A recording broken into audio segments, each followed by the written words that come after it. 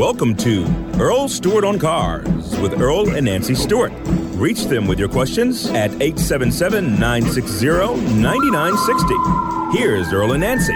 Good morning, everybody. Another week, and here we are.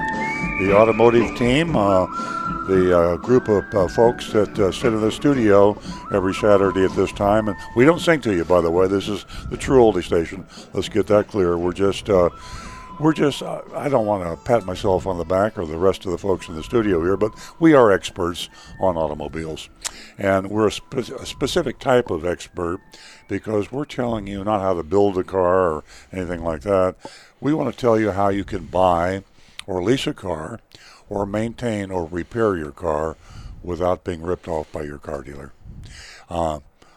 We have a good following here. We have a good rating on the station. A lot of folks tune us in every Saturday between 8 and 10.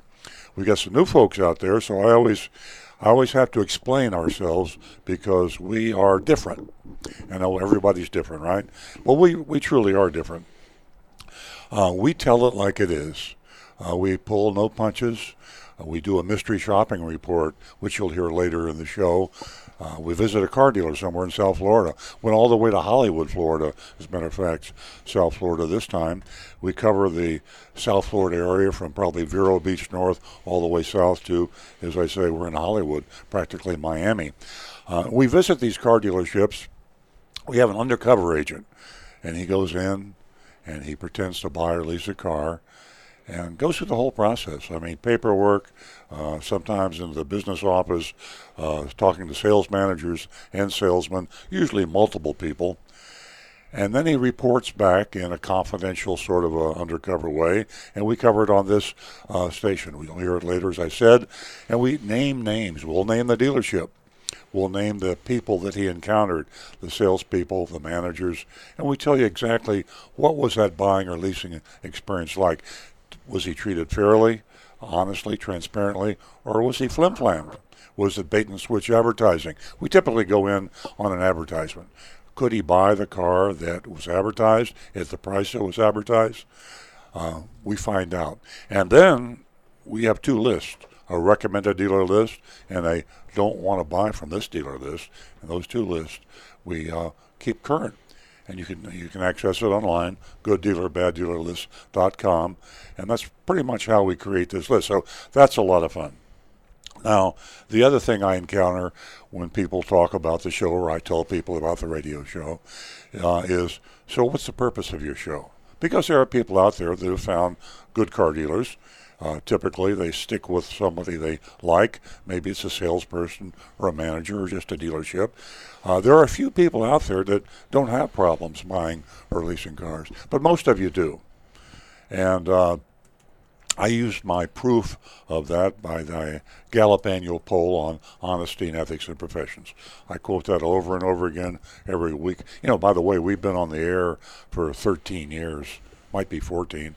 I lose count, but since 1970, the Gallup organization has been running a poll, Honesty and Ethics in Professions, and they asked the American public, what do you consider the most honorable, most transparent, honest and ethical businesses, and which do you consider the least honest and ethical? And every year, since 1977, 40-some-odd years, car dealers have been on the bottom of the list. Not necessarily dead last, but next to last. For example, last year, 2017, they were next to last. I think last was a lobbyist or congressman, I think. Congressman, I think. Congressman, yep. Yeah. So the average American perceives car dealers as not too good, not too honest, not too ethical. So that's what we want to help you with. We want to help you navigate yourself through the purchase or the lease or the repair or the maintenance of your car without a lot of hassle. And we have a lot of tips. We love to have you call the show, and I'm rather long-winded, so I'm going to give the number out. You'll hear the number out. You'll hear the number over and over again because it's important. We'd rather hear from you, actually, than hear from ourselves. Because when you call in, then we can answer questions and respond directly. 877-960-9960. I'd like it if you'd write that number down. Just take a second, grab a pencil, scribble down this number, 877-960-9960. And you can also post on Facebook. We're streaming this live right now on Facebook. So if you're anywhere in the world and you have Facebook and you have a smartphone or a PC or a Mac, just go to facebook.com/Earl on Cars. Facebook.com/Earl on Cars. And you can post. We have a really good exchange there because we have a lot of folks that do this post, and you can chit-chat among yourselves. You can chit-chat with us here at Earl Stewart on Cars, and you can post your questions. We'll respond. And we also respond to text. Our texting is area code 772-497-6530. Grab a pencil. We'd appreciate it if you'd write that text number down too, 772-497-6530, because your interaction with us is really what makes the show. Now, I could say we have a special guest today, but he's not really special guest. I'm not special at all. Not special at all. Alan Napier, who used to be a regular on the show, now he's become a special guest. He comes in. Well, let's look at it this way. He's our collision repair expert. We've got Rick Kearney, who is our auto mechanical expert, auto computer scientist, we call him. We have Nancy Stewart, who is my wife and co-host. But Alan Napier, you don't hopefully wreck your car very often. And some people never wreck their car. So if you don't have any body repair to do to your car, you might never need an insurance company or an auto repair shop. So the frequency of having problems is less. So Alan comes in once a month or every couple of months, usually when we ask him, and he was nice enough to come in today. So Alan Napier knows just about all there is to know about collision repair, insurance companies, and I'm giving him a big head now, but he is very knowledgeable. I've known him for a long time. He's been in this business for 25 or 30 years. He knows what he's talking about. Knowledge about insurance companies is just about as important as knowledge about repairing a vehicle from a collision perspective, because insurance companies are often difficult to deal with. So we especially like to hear from you if you have some thoughts on auto insurance, if you have some thoughts on how much it costs to get repaired, what about OEM parts, original equipment manufacturer parts versus aftermarket parts, deductibles, all that stuff, insurance premiums, good insurance companies, bad insurance companies. If you just dinged your finger, right? If you just dinged your fender, then you probably want to call and ask Alan some advice. 877-960-9960. Text us at 772-497-6530. And, of course, as I say, on Facebook, facebook.com/Earl on Cars. I think I see. Nancy, is that a caller we have on the board there? We do have a caller, but first I am going to tell the ladies, as we do every Saturday, we have $50 here for the first 2 new lady callers. So help us build this platform for the ladies and give us a call if you have a question, a comment, anything at all. 877-960-9960, or you can text us at 772-497-6530. We're going to go to Tina, who is a regular, and welcome to the show, Tina. Good morning, everybody. How y'all doing? Great. Morning, Tina. Good morning. Earl, I have a little bit of bad news for you. You know that beautiful Tesla that you absolutely love? Yeah, love Tesla. Consumer Reports doesn't like it. Consumer Reports doesn't like it. Oh, boy. Doesn't like it at all. So, it's gorgeous, but Consumer Reports gave it a 2 thumbs down, so sorry to be the bearer of bad news. I did not know that. I knew that initially Consumer Reports really loved it, and then after a while they gave it a bad rap. I didn't know they'd done another. So it's not even on the recommended list? No, it's not, as of just recently. Wow. But that's not my subject for the day. I was watching some videos on YouTube last night and reading some articles about Jiffy Lube. Now, I know a lot of people love to go to these oil change places because they're quick and they're convenient. But if you go in thinking, oh, I just want a $20 oil change, you could be in way more over your head. There was a case in California where a lady went to one of these Jiffy Lube places, and she was really upset because by the time she left, she ended up paying $195. Wow. And then some people have investigated, like independent investigators, have seen people go through Jiffy Lube and say, okay, let's examine your car after you get serviced.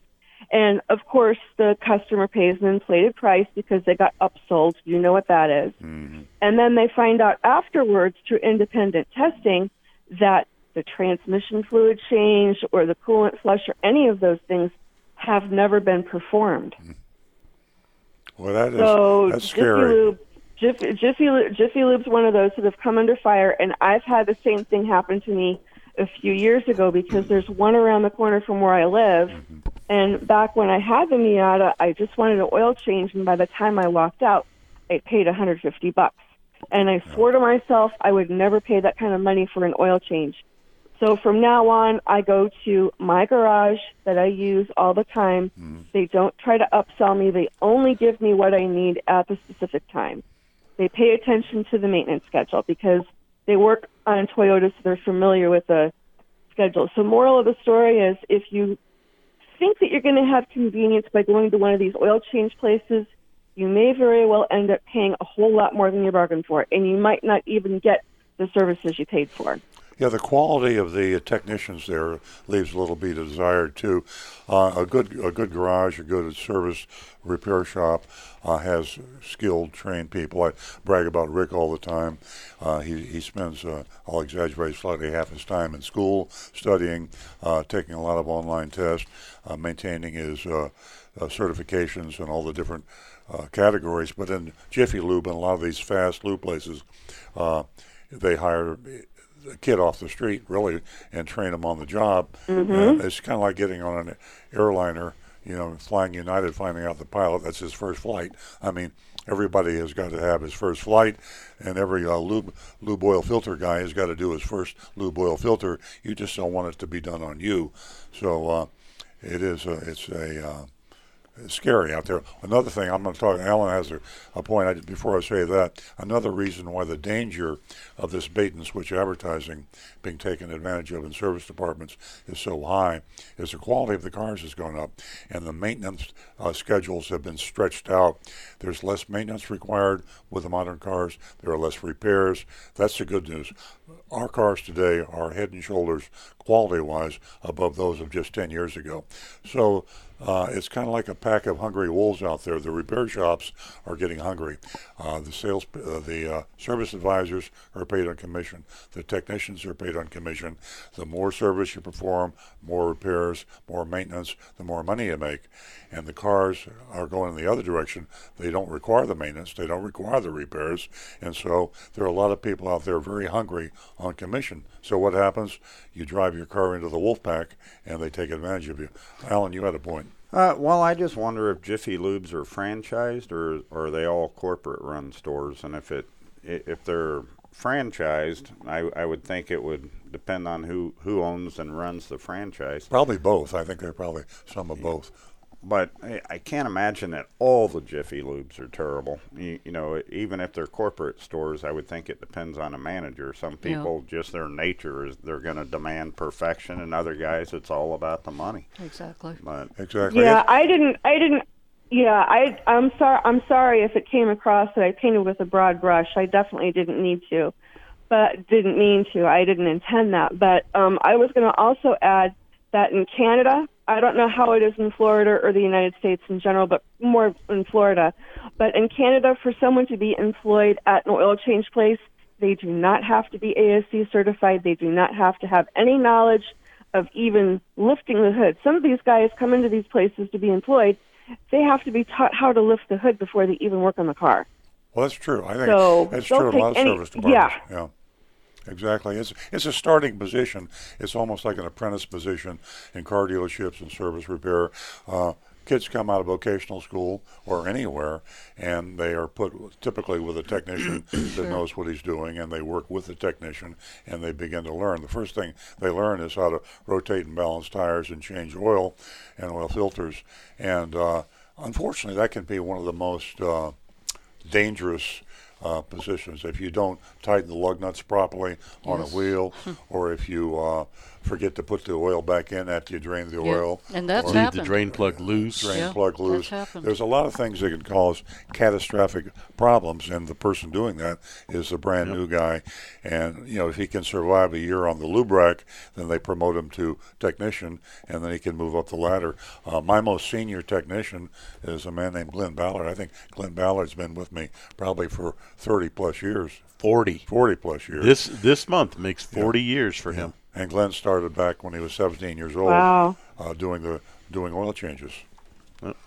And talking about the lube techs, they can do the most damage just because they are taking your wheels off and your drain plugs out. In a blink of an eye. Yeah, the mechanic has evolved into a technician. The lube tech is still kind of a mechanic. Yeah. He's doing that mechanical work. And wouldn't it be something if the consumer came in that was having their oil changed and said, well, how long have you been doing this? Like you do when you go to a doctor. Well, how long have you been doing, so that you would know? But that's You not might the be case. afraid to know. Young doctors scare me. Well, Tina, thanks. Doogie Howser. That's really a heads up we should pass along to everybody. It is something people don't think about. You really want...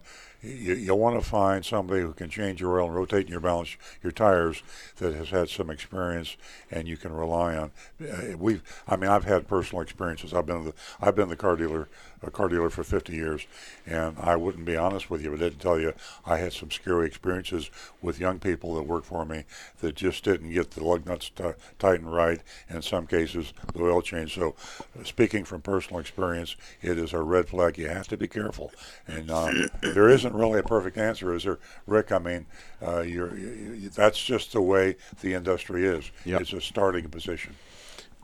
You basically just have to learn through experience and build good habits, and double check your work on everything. Exactly. That's the main mark of the best mechanics, are the ones that will go back and double check everything they did, even though they know they did it right the first time. They double check it every single time, because all of us can make mistakes. Yeah. Tina, thanks for that heads up. Appreciate it. We missed you last week, by the way. I'm sure glad you called this week. Yeah. Thanks so much, Yeah, Tina. I did. My schedule just didn't allow for it, but I'm glad to be on this morning. Yes, Okay. we're glad to hear from you. We'll call again next week. We look forward to your calls. Thank you. Yes, sir. Bye-bye. Keep listening. Keep joining us. 877-960-9960. Or you can text us at 772-497-6530. And remember, ladies, $50 for the first 2 new lady callers. And ladies, fortunately, in today's world, women have no reason to dread going to the car dealership. Absolutely not. Things are getting a whole lot better. And knowledge is power.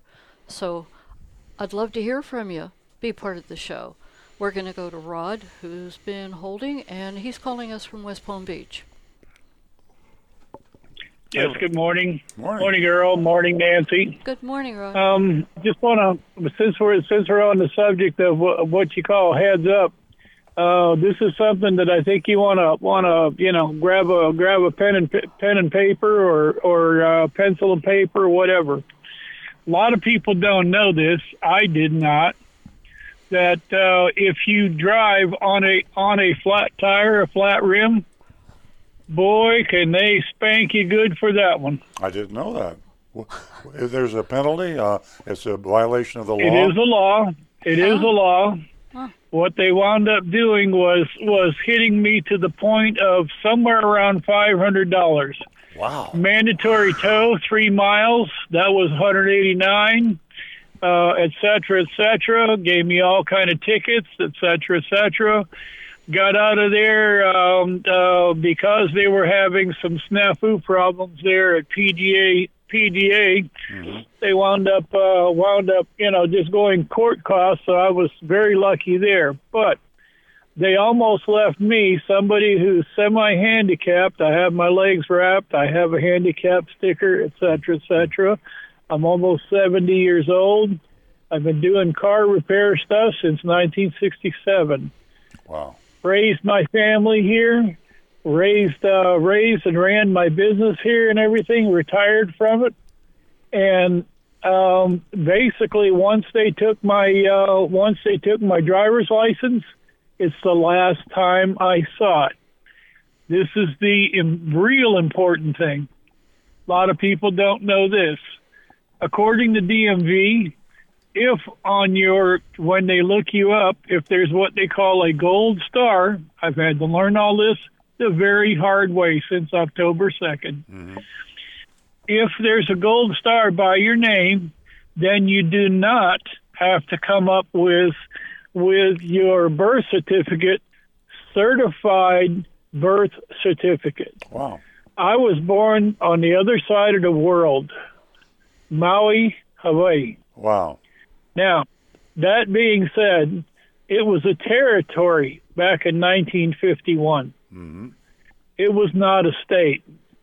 Can you imagine how difficult this is going to be to look up? Wow. I'll tell you, it's going to be anywhere from 6 weeks to 12 weeks. Amazing. Pay your extra money with Vital Statistics. It's still 6 weeks to 12 weeks. Now, I would suggest to anybody and everybody out there, this is more important than anything. I believe that you all have been saying, except for the proper oil in the vehicles and and all that stuff. Mm-hmm. Make sure that you have your gold star by you, because if they take it, here's what happens with me. Yeah, I'm on pain meds. Can't get them. Uh-huh. The drugs that I have, the medicines that I have, can't get them. The voting coming up, can't vote. Wow. Nothing. They rate me good. And I'm not a happy camper. This is all because you lost your driver's license. They just didn't hand it back to you. You physically lost possession of your license, right? They took it. They said that 2 days earlier I was driving on a suspended license because of a license tag problem. My license tag on the back there, because I've been clobbered 3 times. Imagine that. Mm-hmm. In Florida, and all three did not carry insurance. They tell you, they lie through their teeth that they did, et cetera, et cetera.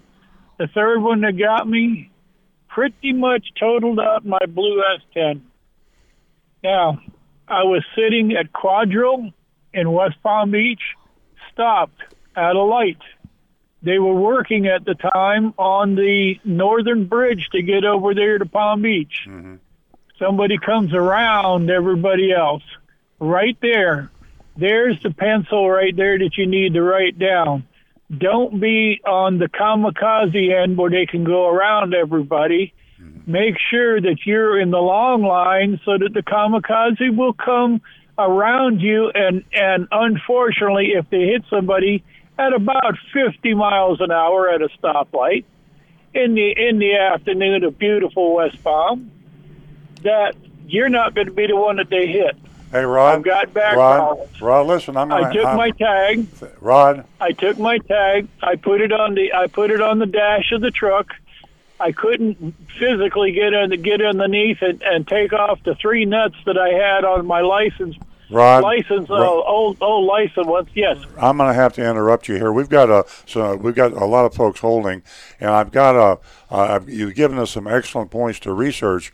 If you'd like to call me after the show, you do that. But we've got a lot of people backing up now on calls. But you've given us a lot to think about, and as you said earlier, a good heads up. We've learned a lot about what we need to be concerned about with driver's licenses and driving on rim. And I thank you very much for the call. But we've got to go now, and we've got somebody else on hold. Please call back next week, and we'll follow up on some of these other issues that you raised. But thank you very much, Rod, for calling. Thank you, Rod. We're going to go to David. He's been holding from West Palm Beach. Welcome to the show, David. Good morning, guys. Nice to talk to you again. Many, many moons ago, back in California, our family had a vehicle service franchise. It was a tune-up oil change franchise that Atlantic Richfield, ARCO, tried to launch unsuccessfully, I might add, back in the 80s. Well, they called it MP&G tune-up. But here's the point. When, particularly in franchise automotive service stores, I think when people have the wrong expectations, let me put it this way. I don't go to my tire shop to get a valve job. I don't go, by the same token, to the Jiffy Lube to have them perform a bunch of extemporaneous services. Yeah. I expect that guy is just there to change oil. So what happens oftentimes in these franchises? The untrained guy gets stuck in there with perhaps a trained, certificated individual, and but that guy might not always be there. So they kind of say, all right, here, I see. Go ahead and perform this service. I see. Without really knowing how to operate this equipment. Yeah. And the other part of this is the upsell. Yeah, they kind of have to, because whether all their technicians can use them or not, these places have hundreds of thousands of dollars of equipment. Yeah. And they have to pay for this stuff. And they're so again, I go back to your they're on commission, aren't they? Are Are they on commission, David? Most of the technicians? Oh, yeah. Yeah. So, yeah, they probably pay a minimum wage, but they can't make a living there, so they have to upsell. And as you say, if the trained technician's on vacation and you got some of these apprentices trying to do fairly technical work, it's just trouble waiting to happen. Yeah, the franchise has a lot of additional expense that you don't necessarily get in a corporate run. They have advertising fees and franchise fees, and maybe even rent and or property payments. I mean, it really is, and it's one of the reasons that the MP&G tune-up experiment in California failed. Yeah. They couldn't sustain it simply doing tune-ups and oil changes. Sure. And just think what happened to all the Jiffy Lubes when they decided they're going to come out with the synthetic oil. Suddenly, instead of changing your oil 2 or 3 times a year, it's once or twice a year. And so that just cut the revenue to all these fast lube shops in half. Now they got to come up with some way to supplement the income. And the only way they can do that is to get into other areas that may not be very expert in. So, yeah, I like your idea. You go into a Jiffy Lube or to a quick lube place for one thing, to get your oil change. You don't want to have something else done. If they say they find something else on your car, then take it to somebody that you trust, somebody that has done your maintenance and repairs before. An oil change is fine. Yeah, exactly. Well, I appreciate that very much. Listen, I get one more thing I want to throw out, because I do this a little bit myself anymore. When I go in to get an oil change at like a Jiffy Lube or someplace like that, I go in and immediately ask for not just an oil change, but incidental stuff that you have more control over. For instance, and it should be recommended on every oil change that you get an air filter element, windshield wipers. Maybe you got a light bulb out. Yeah. If you go ahead and give them something else to fiddle with, I got you. Oftentimes, you see what I mean? And oftentimes they just go, okay, well, let's get this guy out of here. He knows what he wants. That's a great idea. Don't be vulnerable. Yeah. Be kind of assertive. Yeah, you go in and say, this is what I want you to do, A, B, C, D, instead of going there, check my car out, and you see anything wrong with it, fix it. You're asking for a problem there. That's giving them a blank check. David, great advice, and coming from a guy that was in the business earlier, so you know what you're talking about. Thank you very much for the call. Thanks, Earl. We'll talk to you guys, and we'll keep listening. Yes, please call again, David. Thank you. Yes, please call again. That number is 877-960-9960. And you can text us at 772-497-6537. 830. We're going to go to Tom in North Palm Beach. Good morning, Tom. Good morning. When I heard that Alan Napier was on the show, I had to call. Good. Oh, good. Uh-oh. Yeah, I had. About 8 months ago, I was in a serious accident. Well, I wasn't hurt, but my little Corolla IM suffered $10,000 in damage. And the good thing about it was I was close to your dealership, Earl. Uh-huh. I had never dealt with you. I listened to you on the radio. Mm-hmm. But the car got towed in there. I have Progressive Insurance, by the way, who was very good. Very good. I never had a problem with them throughout the process. Mm-hmm. But your body shop is like first class. Oh, thank you. Number one. Thank you. Alan, I remember asking him, I said, Alan, how is the car going to run after, this? He said, perfect. But he didn't think about it. He just said it immediately. So that was, I said, really, that's what he needs. It's going to run perfect. And I've had the car back for 4 or 5 months, and the car runs probably better than it did when I got it from the dealer new. Well, that's very nice of you to say, Tom. Yeah, you find somebody that you can count on. It really answers almost every question we cover on the show because it's the unknown. Anytime you go into a new business, whether it's a car dealer or anybody, if you've never done business with them before, boy, you got to be eyes wide open. And nothing beats personal experience with whatever business you're dealing with. Thank you very much for the kind words. Had you ever met my brother, Tom, Earl? Well, you know what? The guy Marlon there is very good too. The facility, when you go in there and you're repairing the car, it's like they're working in their living room. It's so clean, and it's air conditioned.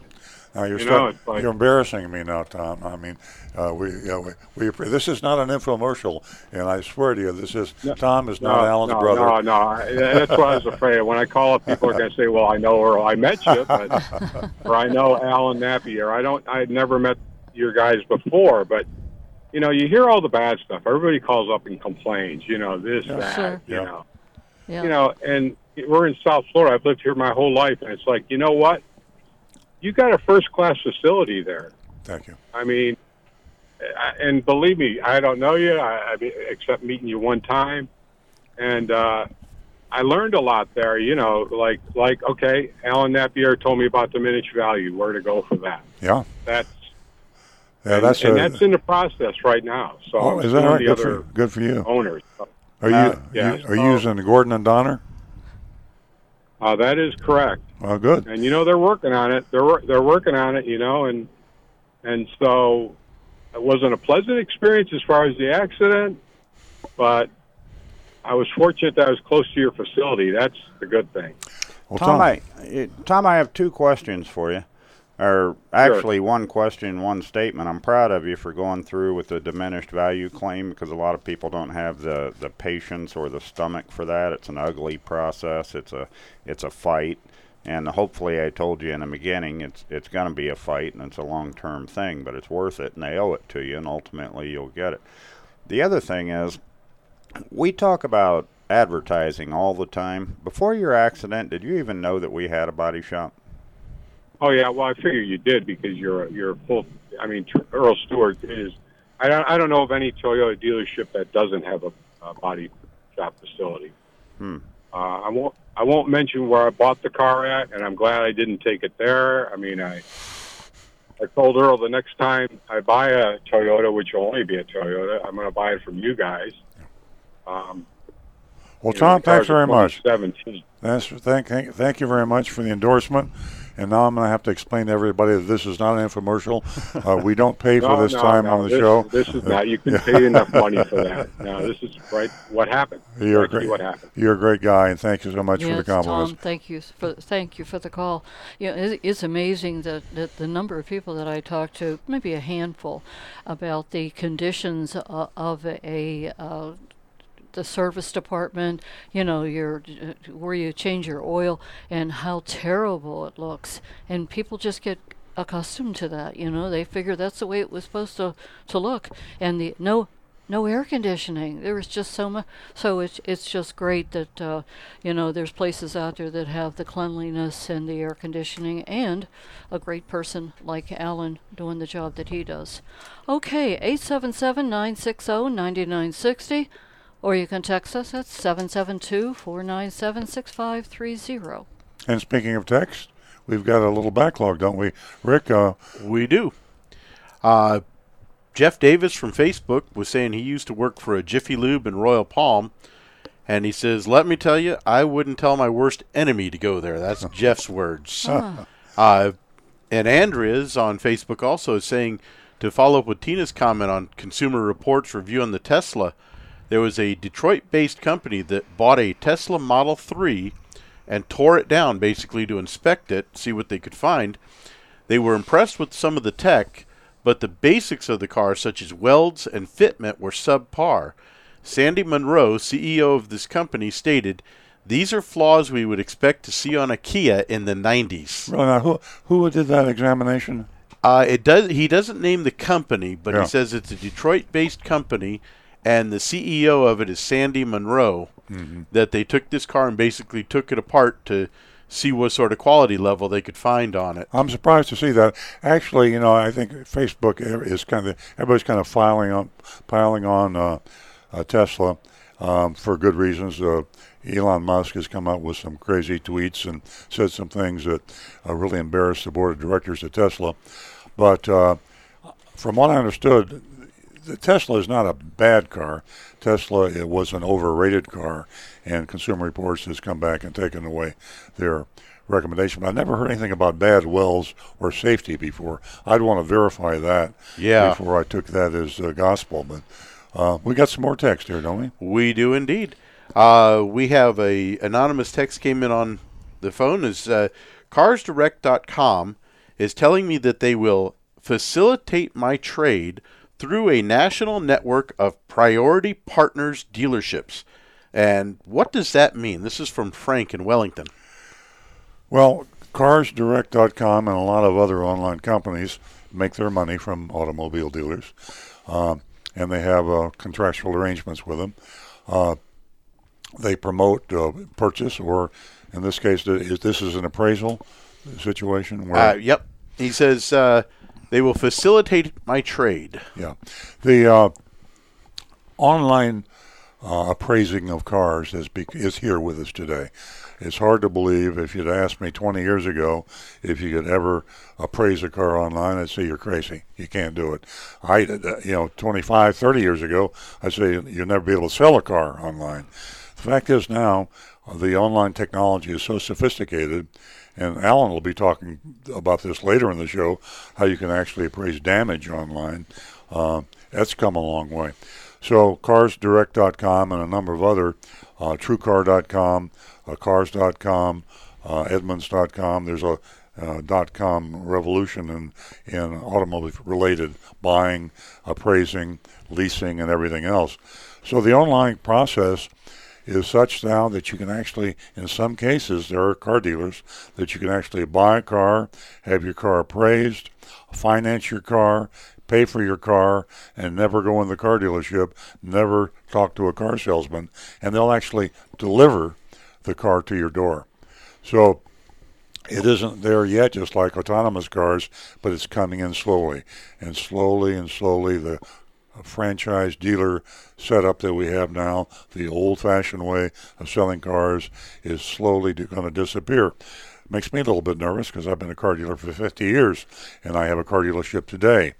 But I'd be kidding you if I said I thought my car dealership 10 years from now is going to look like it did today. It won't. It'll be totally different. And maybe 20 years from now, maybe there won't be any car dealerships as we know them today. But that's right. You can get a car appraised online, and you obviously can never firm up an appraisal of an online estimate until you actually physically see the car, because you're relying on photographs and information input into a computer. But once you bring that car in for verification, it's a done deal. Yep. Let's see. Next one is from Anne Marie, and she says, I'm glad you have your body shop expert today. I've got a question for him. I've got a white 2013 Camry XLE, and I've noticed that the paint is chipping along the edge of the trunk. At first I thought the people detailing my car were a little too enthusiastic when buffing, but I noticed that the paint appears to chip down to primer/metal even when the car hasn't been detailed recently. What's up with the white paint? And I believe she's saying that possibly if she's dragging stuff over the side of the trunk, what can I do to avoid this? Thanks for your help. The condition you're talking about when the paint is not adhering to the primer sealer is delamination. That's a defect. Now your paint on a Toyota, which you have, is 3 years, 36,000 miles. Toyota does recognize they've got an issue with that. So you can take your car to a Toyota dealer and ask them to submit a goodwill request. If it's out of the 3 year, 36,000. Right. They're under no obligation to take care of it because obviously it's not a safety item or anything. But in the spirit of goodwill, Toyota does try to help if a car is maintained well. And all manufacturers do to a greater or lesser degree. Sometimes there's an argument that has to be made. Now, there's no there aren't any problems that I'm aware of sealer coming off of the metal. So those are probably rubs or chips or scratches, which would be considered normal wear and tear. But if you've got the paint coming off the primer, bring it in, let somebody look at it. You can also, we used to do a tape test back in the 80s and early 90s when all the cars had a delamination problem. We'd put a 24-inch piece of masking tape across the hood, push it down, and just rip it off. And if paint came off, then it was a delamination car. I don't recommend you do that because then you're kind of committed if it does pull the paint off. Be sure it's in warranty if you do that. Yeah. But yeah, there is a problem with the solid whites, and it's not just Toyota. It's pretty much all the manufacturers with solid white. And if you're going to push for goodwill, try to get up the ladder in the service department, at least a service manager. Maybe you want to talk to a general manager, and you also want to, if at all possible, have a factory representative involved. You have to push for the goodwill. Understand that warranty they're committed to contractually, legally. Goodwill is just what it says, just because they're nice people. If you bought a lot of cars of their make, they probably tend to look at you with more reverence than if you have never bought one before, or even if you bought the car secondhand. If you're a good customer of a particular dealership of a particular brand of car, and you talk to the top guy, and you go to the manufacturer, your odds of getting goodwill are greatly enhanced. And remember, polite persistence. Exactly. Be nice, but don't give up. Exactly. Okay. We got a caller, or I've got a couple more texts yet. What would you like to do? Let's go with the caller. Okay, Doug. Thank you for calling. How are you? Hi. This is Doug and Ollie and Tim. Hope you guys are having a great morning. Good morning to all. Meow, Ollie. So, I know a lot about oil changes. I actually used to produce commercials for a oil change and tire and tune-up place that was in Boca and Boynton, and for 17 years I produced their commercials, and they were very successful because we used to do like testimonials, so the customers would say how great they are and all this. But as the years went by, I noticed that they weren't as good as they were in the beginning, and it all had to do with the employees that they trained, and some were good and some weren't. But they had this one guy that just retired there, working there for 18 years. Wow. And all he did was change oil, and his name was Jeff, and he was really good at it and really nice guy. And so my experience with oil changes, I found out all about the different kinds of oils and what you should check and mistakes that they made, like they didn't tighten the bolts on the bottom, and the oil would leak out, and the customers would come back. Yeah. Just things like that. Doug, do they buy good oil? Did you advertise, or when you were doing the advertisements, do they use higher quality brand oil, or do they buy a bulk oil that was less expensive? Someone is talking about how some of these massive nationwide will use actually filtered oil. In other words, reprocessed oil, which would be... Oh, no. Wow. No, they used really good oil. They did. Brand. And, but they weren't cheap because, you're in Boca, and I think an oil change, even as little as 5 years ago, was like $52, which to me is kind of expensive. I don't know. It is. That is pretty high for an oil change. And now they're open, and if you get synthetic oil from there, it's $85. Still, wow. Yes, still.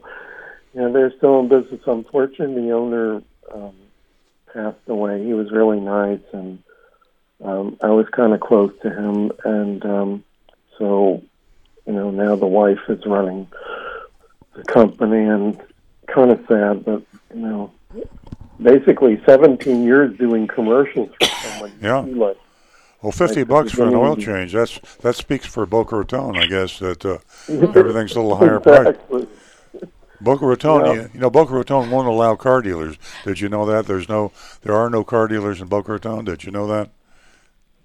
Yeah, why is that? That's weird. They don't like car dealers. They're very wise, and they have them zoned. They have them zoned out. They don't allow gambling. They don't allow prostitution, and they don't allow car dealers. Well, they do allow Ollie at least, thank goodness. Well, yeah. Oh, that's good. That's good, Doug.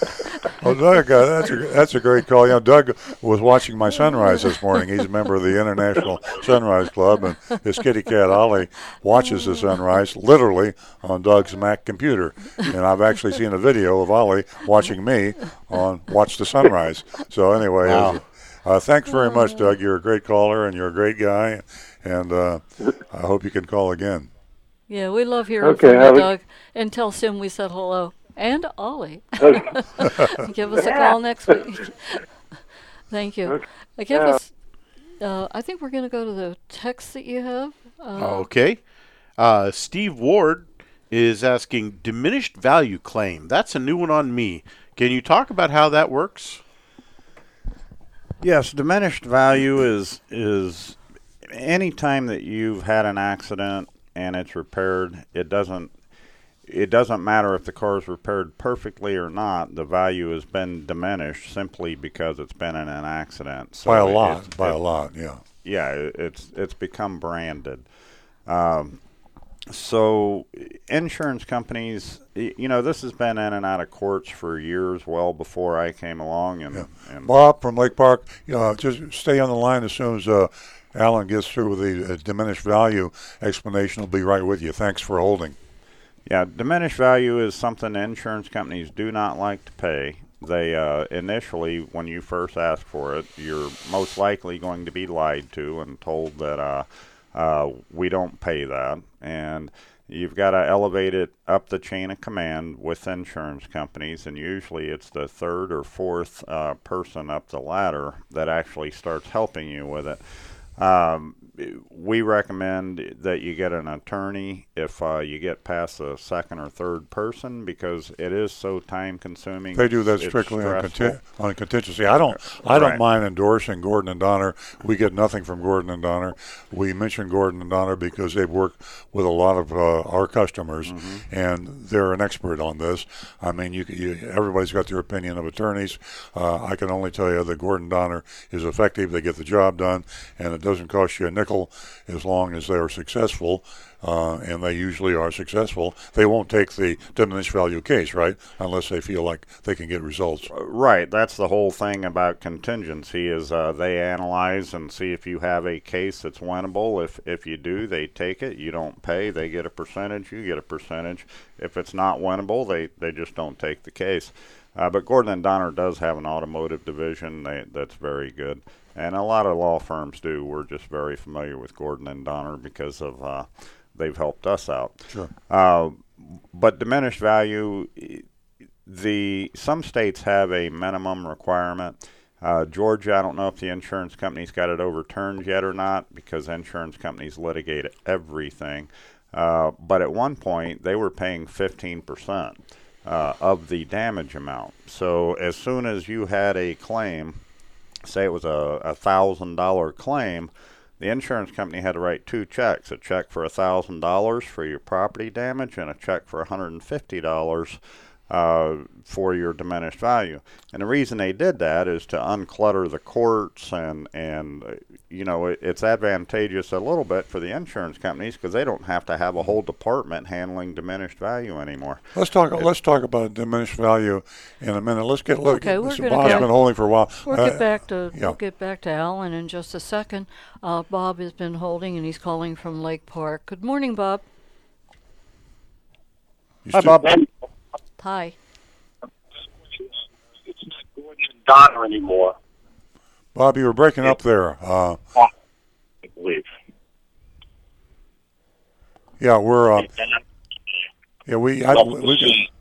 Bob, we have a bad connection right now. Would you like to hang up and give us a call back, please?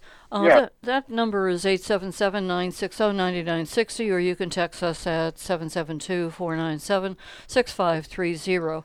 While we're waiting for Bob to call Alan back in, I wanted to say something. You mentioned this 15% of the damage. That strikes me on diminished value extremely low, because when you have a car that's been damaged, as an appraisal value goes, it drops at least $1,000.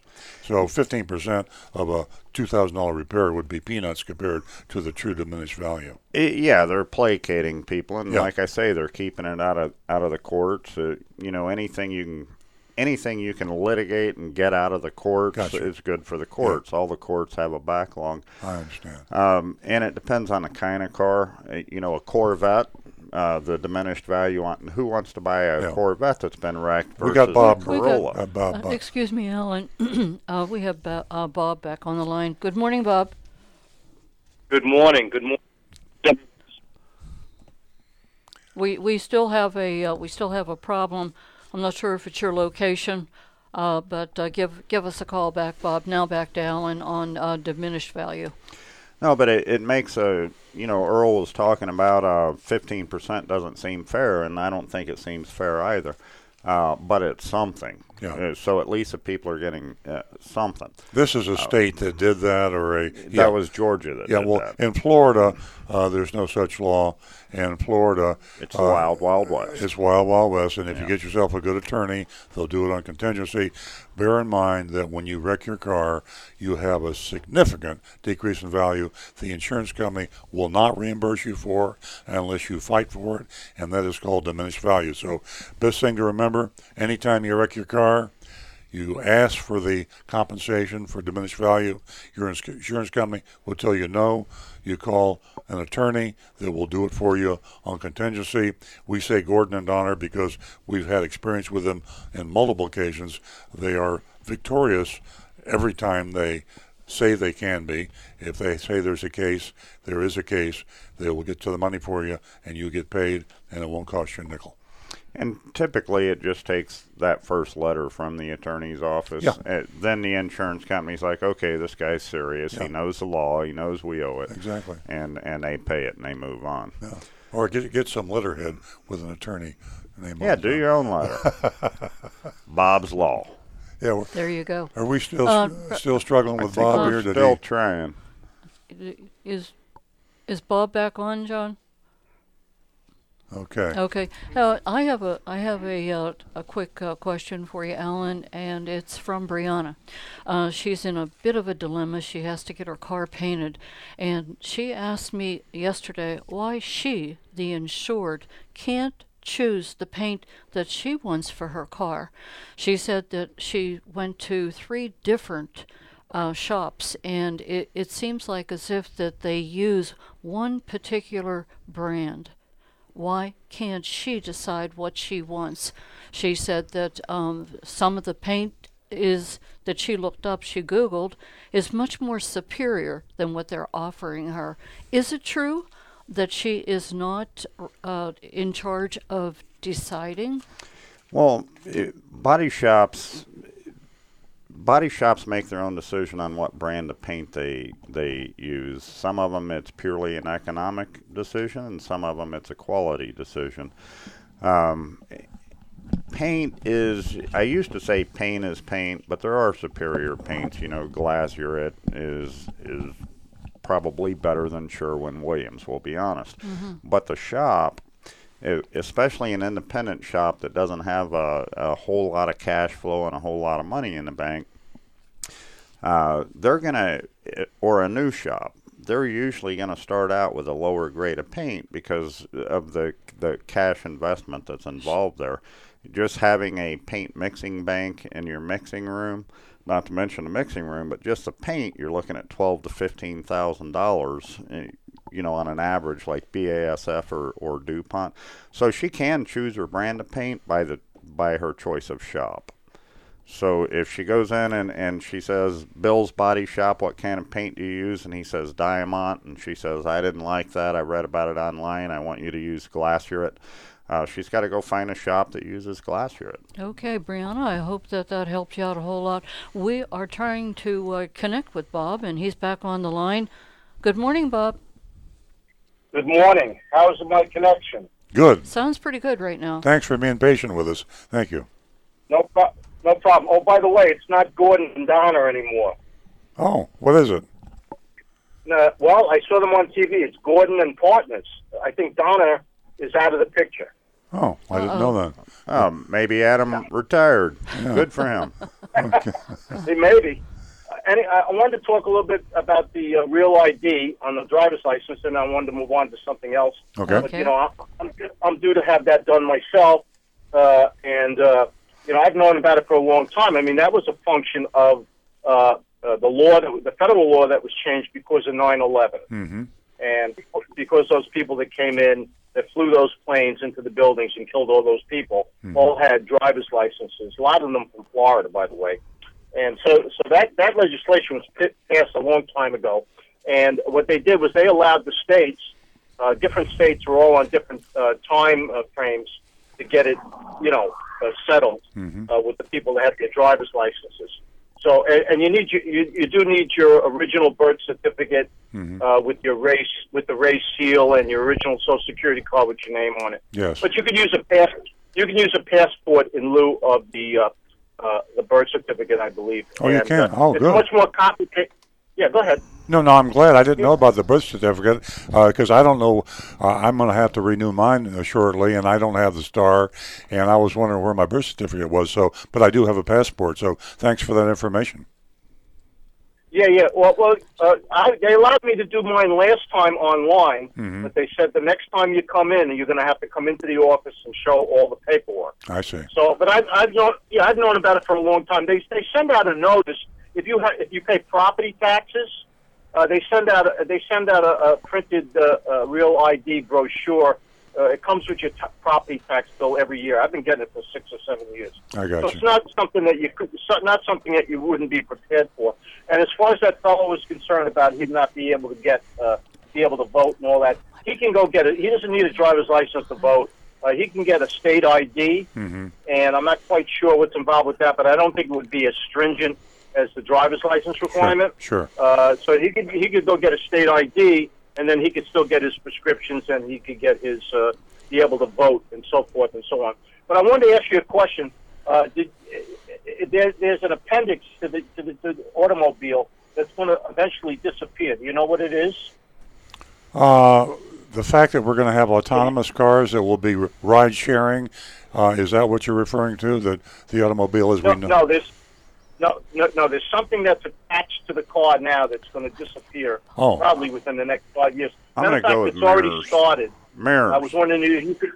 What is it? Yeah, the side view mirrors. Side view mirror. Alan got Cameras. it. Okay. It's got to be, yeah. Yeah, the side view mirrors. And as a matter of fact, Lexus has already done away with them in Japan. So they don't have them. And I guess what they're using, I would imagine they're probably using cameras. Sensors, exactly. Yeah. Sensors. Yeah, that's exactly right. The The cars now have sensors mounted on the side view mirrors, so they just do away with the mirror. I don't use my side view mirrors hardly at all now. I just use the sensors, which is kind of scary because what happens if someone turns the sensor switch off, which I think they have a switch on the dashboard, and but I believe that's true. We won't recognize a car 10 years from now compared to what they look like today. Yeah. Hey, Bob. Yeah. Have you been in one of the new cars that gives you a bird's eye view of your car, like when you're backing up, because it's got so many cameras on it? A computer then generates an overhead view, and you see your car backing up into the space with all the surrounding grounds. It's kind of disconcerting the first time you I love it. Yeah, I love it. I've got it on my car. But was it kind of weird the first time? The first time I thought, I said someone on a satellite was filming my car. Yeah, we were in the car together, and it just caught me off guard. It's like there's a drone over you or something. Exactly. It's crazy. Exactly. It's a trained pigeon with a camera on Yeah, its belly. thank you, Rick. I knew you'd know the technical explanation of this. The terminology. Right. We have Rick here to I wanted to inform I us. wanted to ask you, Earl, did you hear that Cadillac is ending their subscription service? I just read that in the Palm Beach Post this morning, or maybe it was the Wall Street Journal.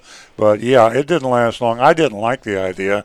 I thought it was going to be short-lived, but Mercedes and Audi and a few of the other manufacturers are still doing it. Where you pay $1,800 a month and you get to drive any Cadillac every month. You switch it out, Escalade, DeVille, or whatever the Cadillacs are.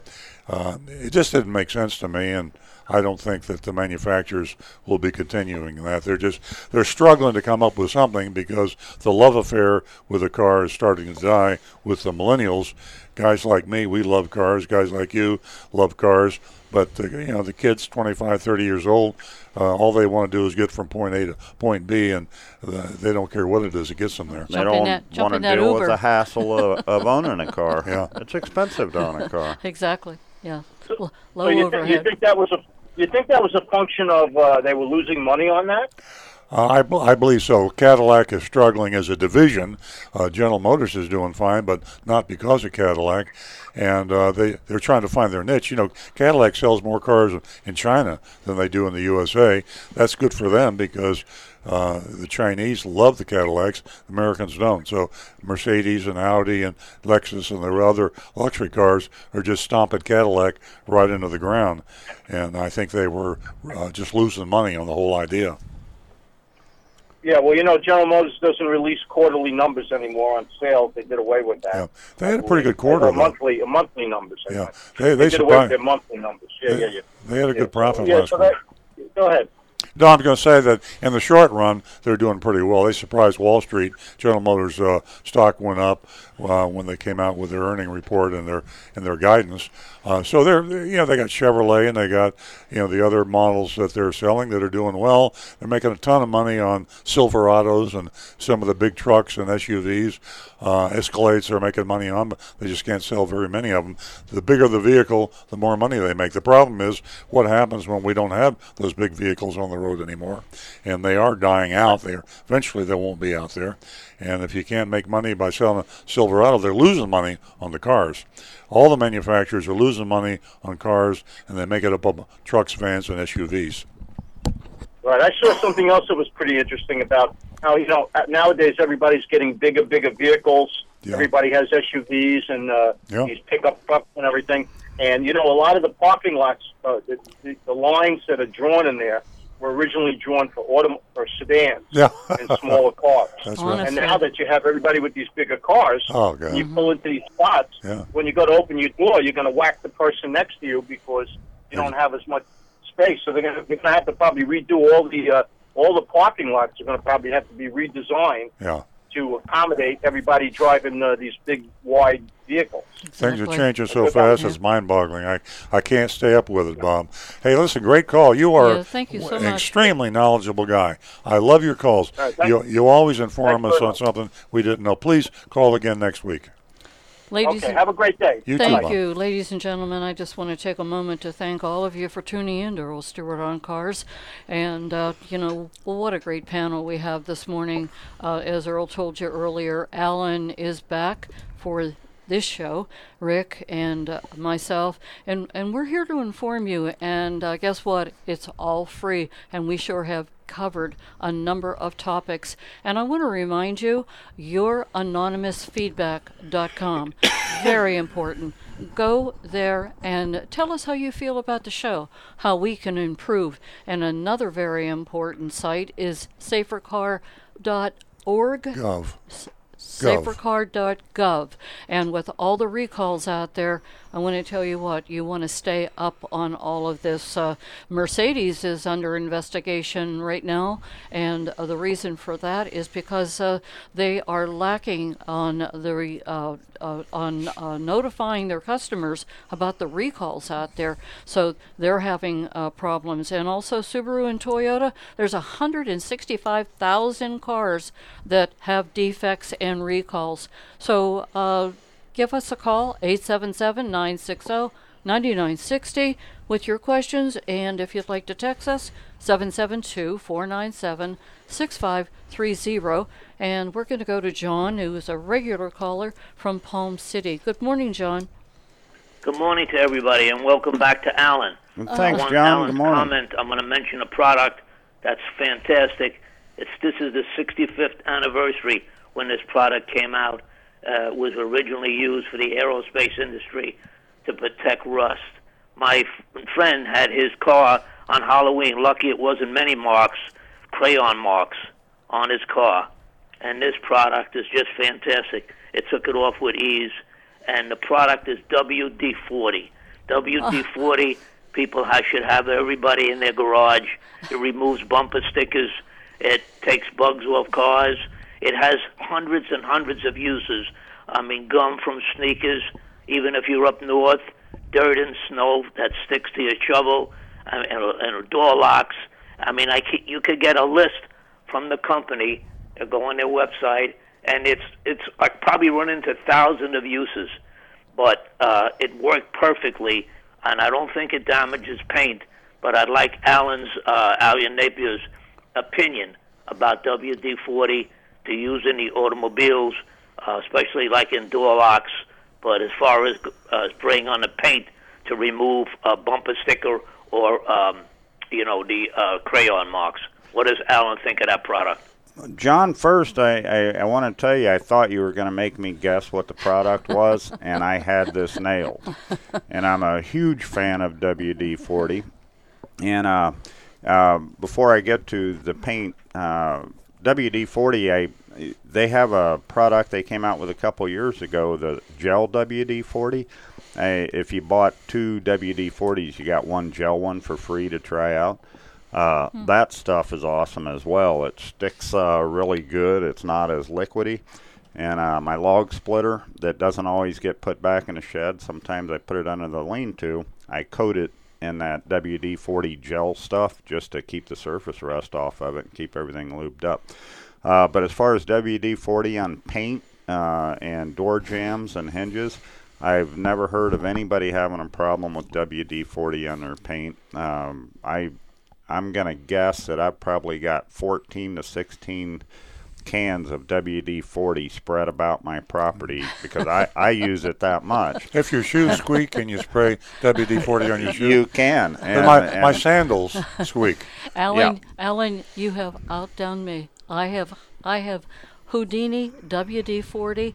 It's an amazing product, both of them. I use it on everything. You can actually use WD-40 to shine up your leather shoes. Yeah. WD-40 is like the miracle chemical of the 20th century and carrying on into the 21st. Okay, John, we got total agreement with you on that one. And duct tape, John.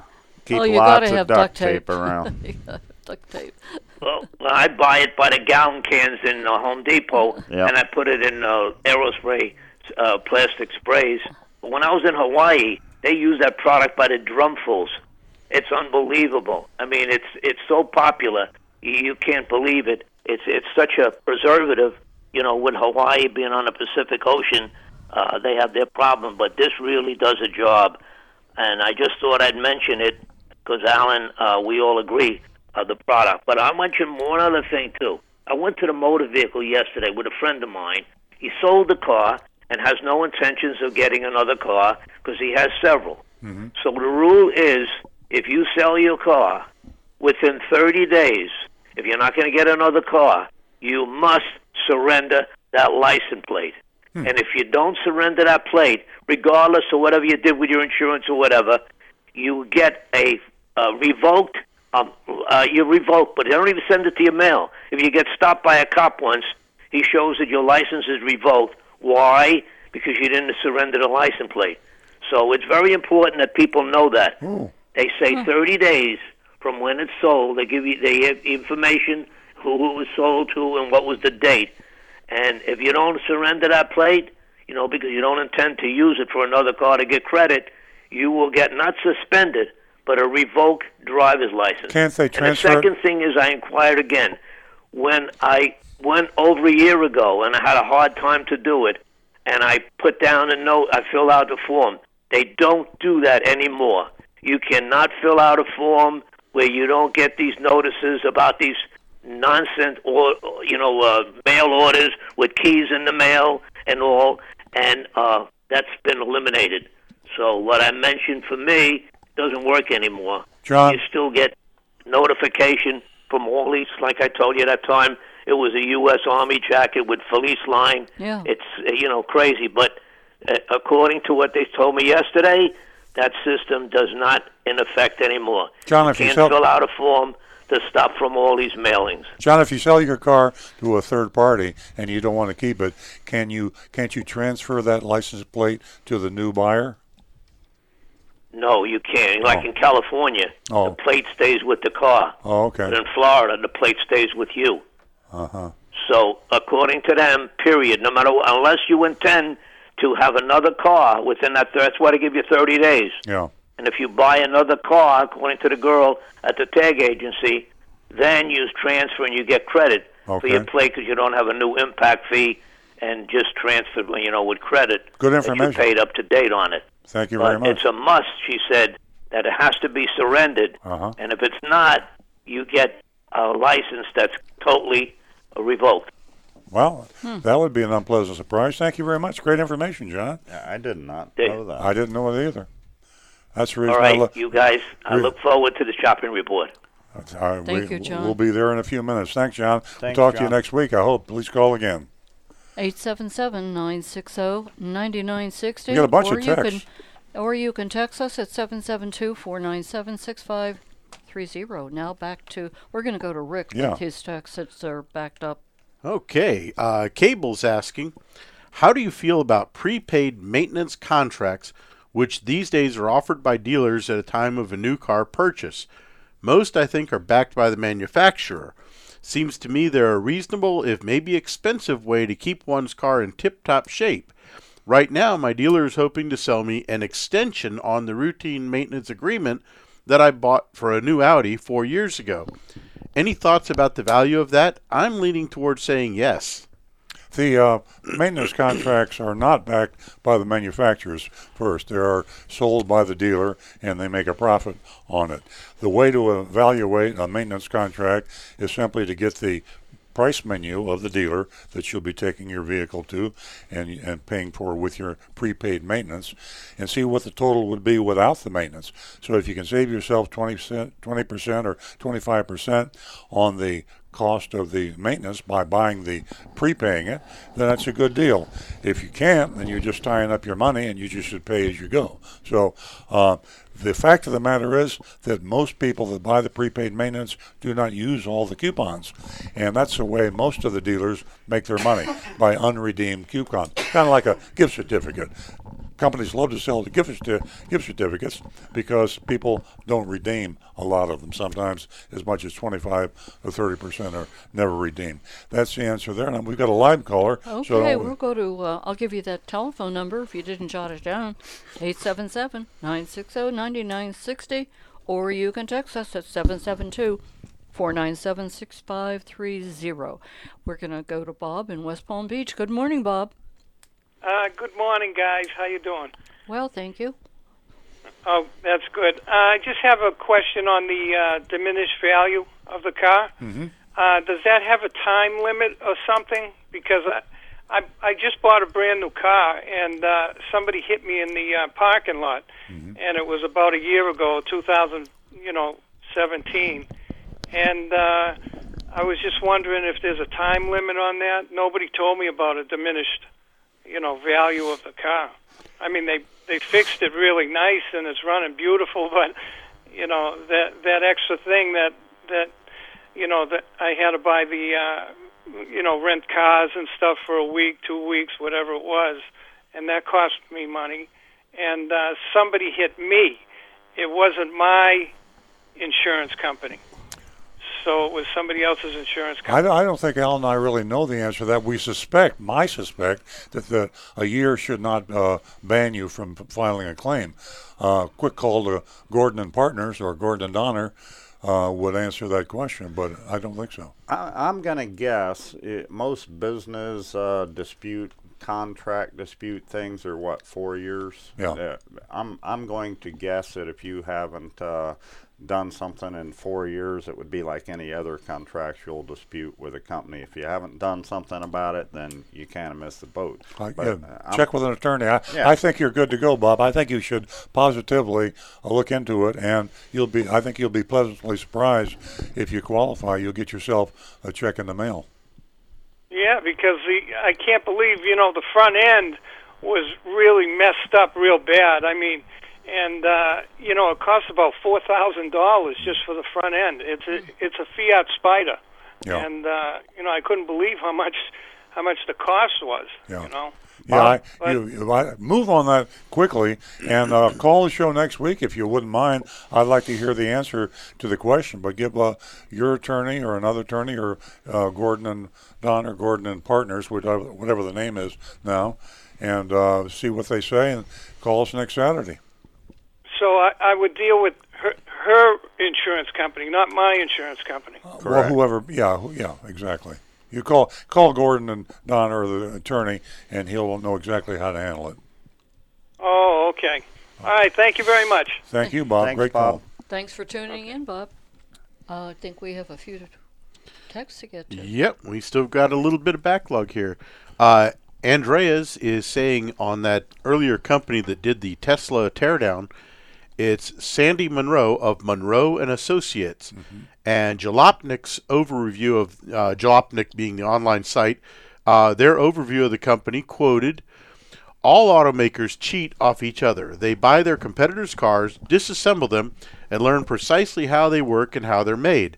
This reverse engineering is called competitive benchmarking, and while sometimes it's done in-house, there are also entire companies devoted to the practice. One of them is Monroe and Associates, a firm of manufacturing experts contracted by OEMs and suppliers to tear down cars and car parts to the very last nut and bolt." Wow. Well, that's very interesting. If you just tuned in, the question came up because we had a poster on Facebook that said that the quality of the welds in the Tesla were inferior. And, of course, that's dangerous and a lot of other things. And that really surprised me. I thought Tesla was a high-quality car. And the subject came up because Consumer Reports no longer recommends Tesla. Now, Monroe and Associates, that appears to be a very viable, reliable sort of a company that does work for all the OEMs. So what a surprise to me that Tesla's quality is diminished like that. That is shocking. Yes. Surprising. Okay, Steve Ward says, Honda also did a repair on an igniter in his Honda Accord when it was out of warranty, whereas Ford told us to go scratch when a coil failed out of warranty. That was part of why I bought an Acura. He says, now, if you guys get a Lexus dealership, I'll make the trip down from Jensen Beach. And Linda is asking, does that mean the white pearl paint does the same thing? I'm guessing for the delaminations.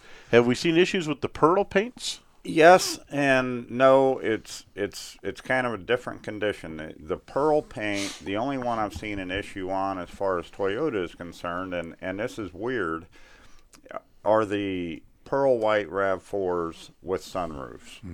For whatever reason, from the sunroof forward, they've had a delamination problem. Well, the Pearl's a lot more expensive, and it's a lot more paint than the Pearl. Yeah, there's clear coat on the Yes. Pearl because it's a base coat, a mid coat, and a top or a clear coat.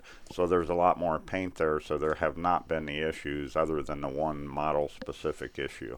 And I've told people for years now, if you really want a white car, because that's I think that's the number one selling color, and people prefer it. If your model is available with the Pearl, it could cost you $300 to $500 more because it's considered a special color. Get the Pearl white and stay away from the solid whites. Good advice. Unless it's a lease, and then you don't care. It's a manufacturer's problem. Another good point. And fitting right in with that, Andreas is asking, Alan, I've heard that some OEMs do not apply a clear coat to white cars. I've not looked into this if it is true. I do enjoy a white car, but am I safe or safer with a clear coat on a white car? We are of the opinion that most of the manufacturers on our solid whites are not putting clear coat in it. I think they're doing a kind of a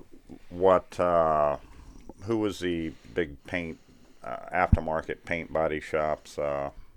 Mako. They used to have their crystalline process where they would mix the clear with the base to where they could just shoot at one time. Paint. You paint a lot more cars if you're just one coating them. Mm-hmm. You don't have to bake the base and then come back with the clear and everything. But yeah, I believe that's the issue with the solid white cars is they're putting so very little of it on, and plus it's a one-step process over the top of the sealer, and I think the ultraviolet rays are breaking down the primer sealer, and so the paint has no good foundation to I had a crazy thought. I know the answer is no. Could you if you bought a white car without clear coat, could you have it clear coated? Yeah, when I bought my truck, that's the first thing I did was have them take the front bumper off and paint it and put it back on. How much does that cost?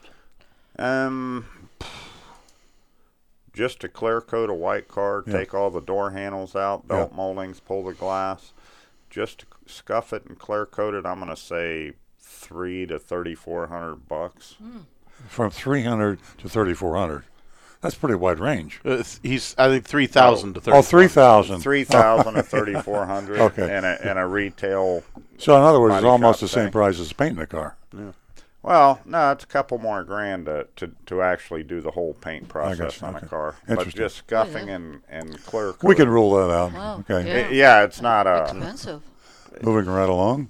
Edlin says, here in Georgia, and hello, Edlin, up in Georgia, we're reaching right out.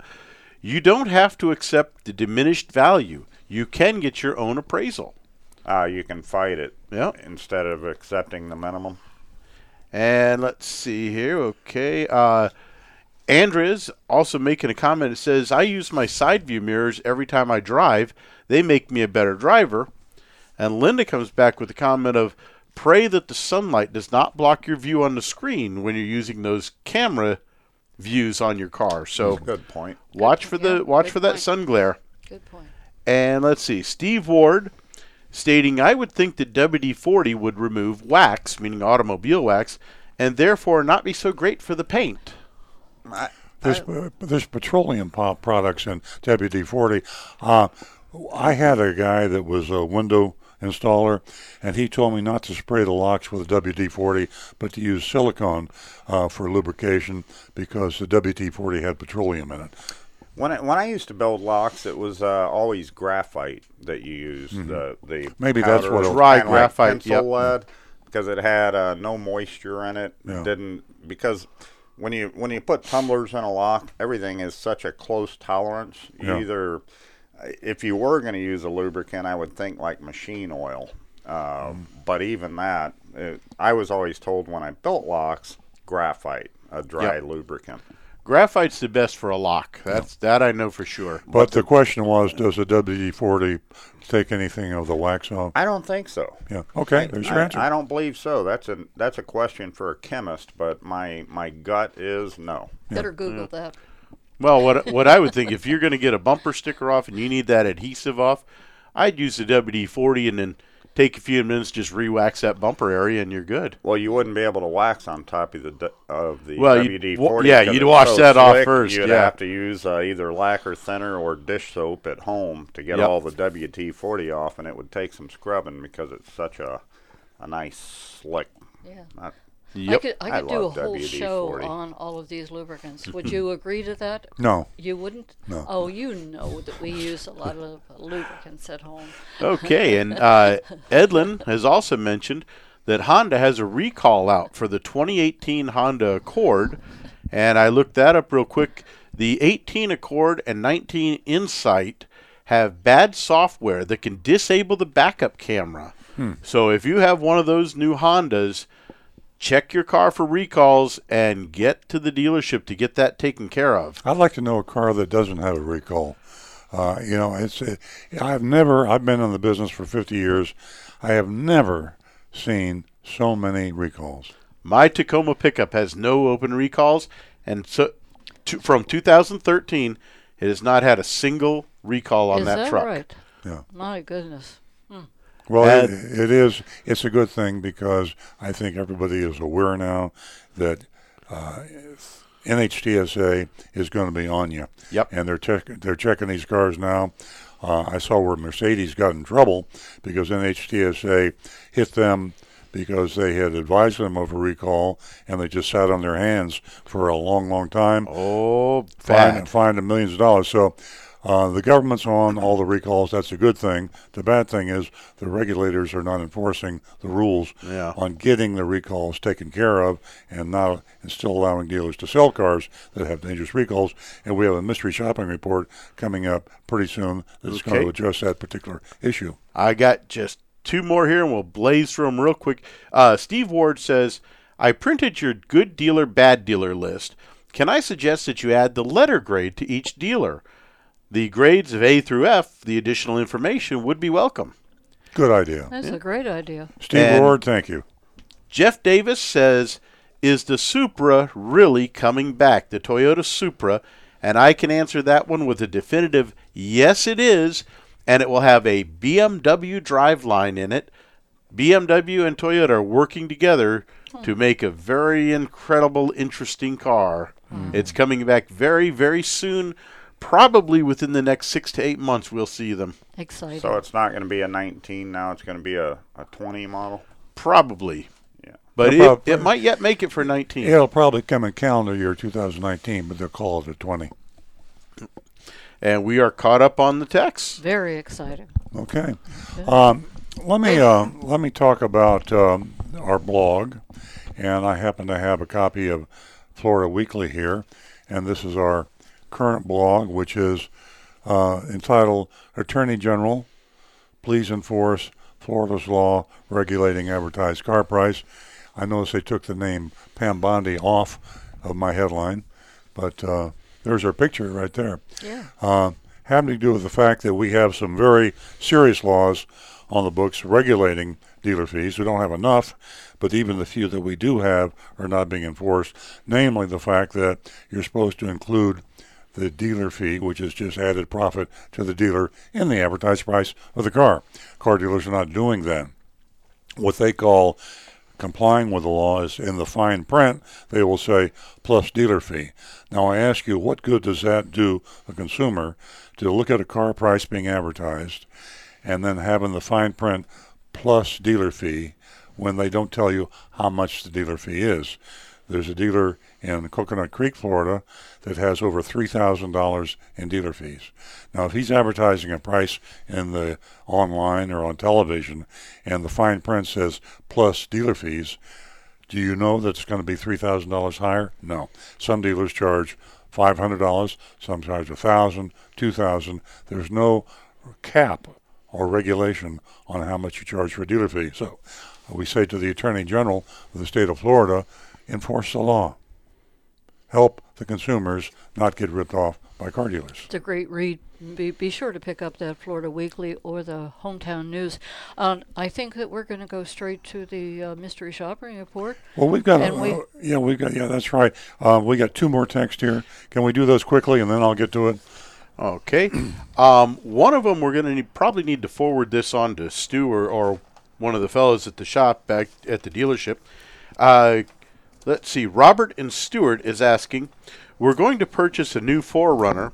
For resale value, which is best, the Limited or the TRD Pro? I think that would need to go to one of our sales experts, probably. I would probably say the TRD Pro, but I'm guessing. And we would have to go online to look that up. And Stu, who is at a meeting this week, will have to check that, and we'll get back to you. Those are some beautiful vehicles, though, aren't they? Yeah, supply and demand. But I would think that when you're done with it and you're ready to sell it, the Limited is going to have a greater audience of potential customers. It's all supply and demand. Anything.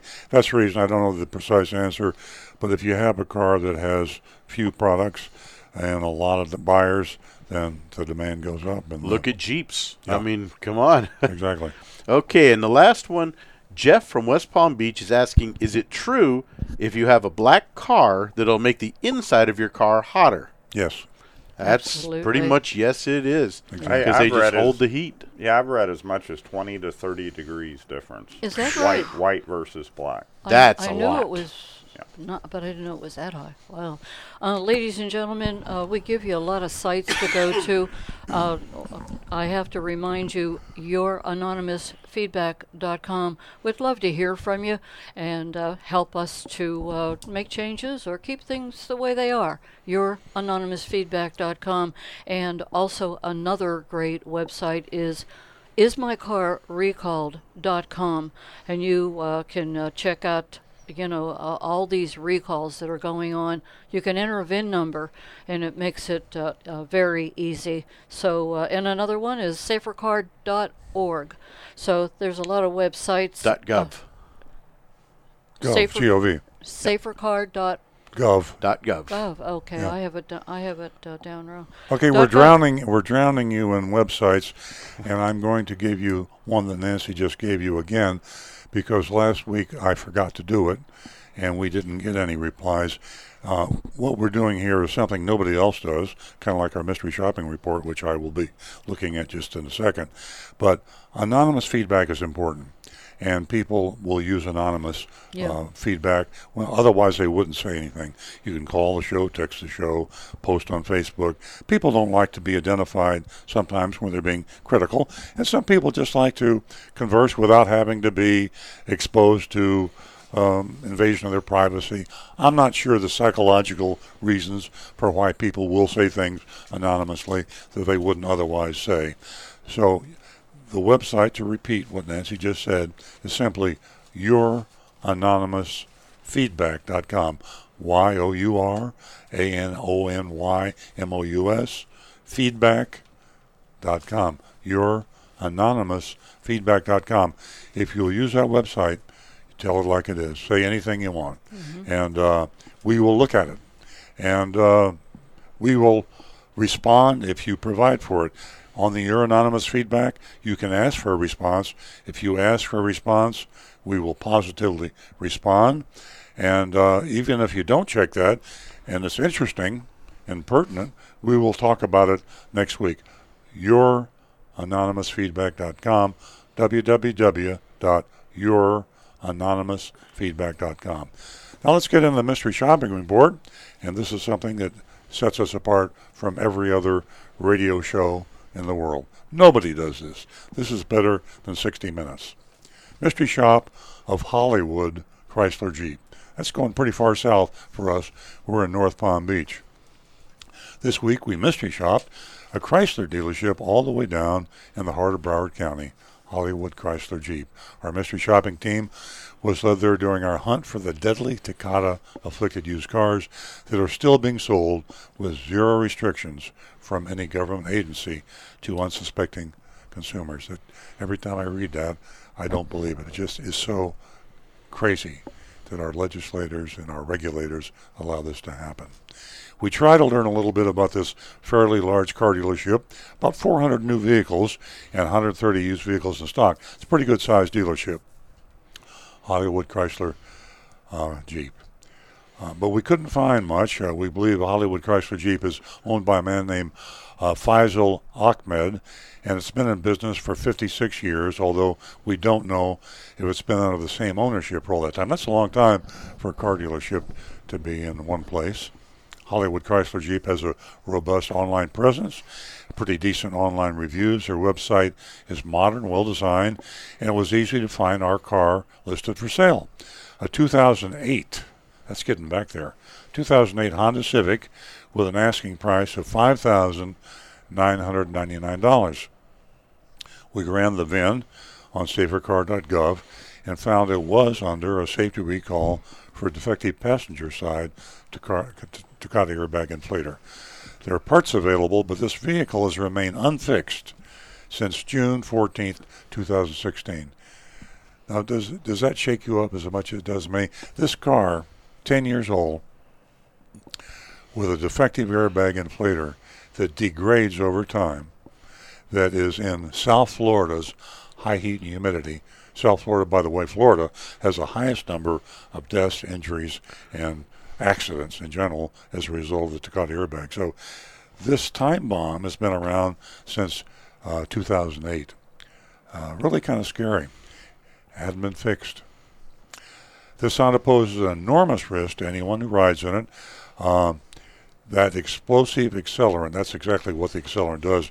It doesn't inflate, it explodes. And it breaks the steel canister.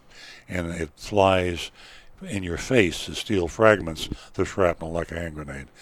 And here it is for sale. Still not fixed after all these years. Agent X agreed to go out and literally risk his life and limb and check it out. Here's a report, speaking in the first person as if I were Agent X. We had a hard time finding our target. It was frustrating work, but it made me feel good that our efforts are helping to clean up Dodge. I thought it was appropriate when we found our target vehicle at a Dodge dealership. A little humor there. The internet price of the 2008 Honda Civic with 120,000 miles was $5,999, and that was displayed as a discount off the retail price of $7,998. I just got to throw this in. Yeah. There's a new sheriff in town in Dodge. Matt Stewart. Sorry, that one had to come in. I was curious, so I booked it out on kellybluebook.com. Fair purchase price was ranged between $4,800 and $5,900. So this one was just at the upper end of what Kelley Blue Book considers fair. Not bad so far. I called ahead, asked for a salesperson. I was put on hold and waited for a long, long time. I hung up, called back, same thing. I had to get going, so I decided to risk it and head down without confirming the availability of the target vehicle. That's a long drive from North Palm Beach to Hollywood. I figured it was hard for the telephone operator to find a salesperson because the last day of the month, and that's a true urban legend. It is not an urban legend. It's true. You can get a good deal, a better deal at the end of the month. They were probably extremely busy. I arrived around noon and wasn't busy at all. So much for that theory. I saw a big group of salespeople outside near the side of the showroom. Again, if you just tuned in, this is Hollywood Chrysler Jeep in Hollywood, Florida. I was aware that the gang of salespeople were watching me park, and I got out of the car. No one approached me. I was able to make it inside without anyone making contact with me, and I found the receptionist. She asked me if I'd been helped. I said I hadn't. I told her I had seen a used car online, wanted to see about buying it. She said she'd get someone to assist me, and walked over to another group of salespeople gathered by the office. A lot of salespeople at this dealership, and none of them with much to do, which it was the end of the month. So there you go. She came back with Miguel. We introduced ourselves. I showed him the printout of the Honda listing. He would see if the keys were still in the key machine. Walked away, returned right away with the keys, said it was available, and told me to follow him. He led me to the Civic I'd seen online. It looked a little worse than what I expected a 10-year-old car should look like. The paint was faded. The interior was worn and smelled old. The armrest was torn. And the driver's side window visor would not stay up. But that was at the upper end of the fair range. Exactly, yeah. Well, it's 10 years old, and What can I tell you? Miguel popped the hood for me. The engine compartment was a mess, dirty, looked like old oil everywhere. I asked Miguel if this thing has been through their shop and checked out mechanically. Miguel said, "Oh yeah, we put every car through our 120-point inspection. Unfortunately, loosed the eye rest or whatever you call it. The visor. Visor. I couldn't think of it. Yeah. It's not on the 120-point inspection, and also cleaning the engine. And Well, it was inspected. That's just all they did was look at it. But when he told me the car was as is, I asked him what that meant. He replied that there may be some minor issues here, and they sort of verify all the safety items were in order. Interestingly enough, the as is, I'll expound on that a little bit, as is a legal term. And as is simply means that when you buy that car and you drive over the curb, that's the end of it. As is a disqualifier for any sort of liability by the dealer when they sold the car. And there's an official sticker on used cars that has to be on the car if it is sold as is. So when you see as is, forget about anything happening to the car that you're going to be able to have paid for later. It just won't happen. I asked him if the Honda had ever been in an accident. Miguel said that when we get back, he'd check with the manager, look at the Carfax report, and see if there were any prior accidents. We got back to the dealership and got right to the numbers right off the bat. Miguel told me that the price was, and he saw it already online, $5,999, applicable only if financed with them. Now, I've seen that a couple times before. It's outrageous. It's illegal. It's a flagrant violation of the law. It's a violation, I believe, of the Truth in Lending Act. You cannot tie the price of anything together with the financing. You can't advertise a camera, a refrigerator, a car, or anything else and say, that's the price, and then the fine print, but you have to finance it. Obviously, the reason being, if you control the financing and the interest rate, you can advertise a product for a very low price and then hammer them on the interest rate and make more money that way than you did if you sold the car at a higher price. So what they did is strictly illegal, shocking. And when I say Earl Store on Cars Mystery Shopping Report is unique, here's one reason. Because I'm naming a name and I'm telling you that this company is breaking the law. And they're not going to sue me because the truth is a perfect defense against libel and slander. I was shocked. I made a big deal out of it. Miguel said he was sorry, but the price would be higher unless we financed with Hollywood Chrysler Jeep. I asked him to tell me the price, and he left to ask a manager. He came back with a price that was $1,500, $1,500 higher, because I'm not going to finance with Hollywood Chrysler Jeep. Gives you kind of an idea how much they were going to make off the financing, huh? Yeah, at least $1,500. Yeah. The average profit on financing for car dealers is over $2,000. They make more money on the financing than they do on the sale of the car. Miguel said, and I don't know what this means, don't let your head twist around like that. You missed the line where Agent X stood up and said he yelled at him. He had to be kidding. Exactly. Exactly. So Miguel didn't seem too disturbed, and he went back to talk to the sales manager. After he talked to the sales manager, he said they really wanted to sell me the car. They would do the internet price for me even if I didn't finance with them. So they called the bluff, and they came down, and this is called haggling. I don't have a problem with haggling and negotiating. Actually, I do, but it's legal. There's nothing illegal about haggling and hassling. Car dealers do it all the time, and there's no law against it. I guess it originated back during the horse trading days, haggling and hassling. But it is illegal to tie the financing to the price of the car, and that's what they did, and Hollywood Chrysler Jeep did break the law. I said I wasn't sure if I still wanted to buy the car. I told Miguel their pricing game left a bad taste in my mouth, and I was concerned about the safety of the Honda. I told him, considering the broken visor and dirty engine compartment, that I wasn't impressed with their 120-point inspection. I asked him to tell me what other safety issues this car had. Now, when we do a Takata shop like this, we press them over and over, 3 times typically, and sometimes more, asking them, redeem yourself, tell me the truth. So again, we say, are there any safety issues? And he said there were none. So he failed the Takata test miserably. He showed me the buyer's order in big green Sharpie pen. His boss had written ad price and a line where I could sign indicating my commitment to buy. The price was back to $5,999, but they added an $899.99 dealer fee. Can we call that $900?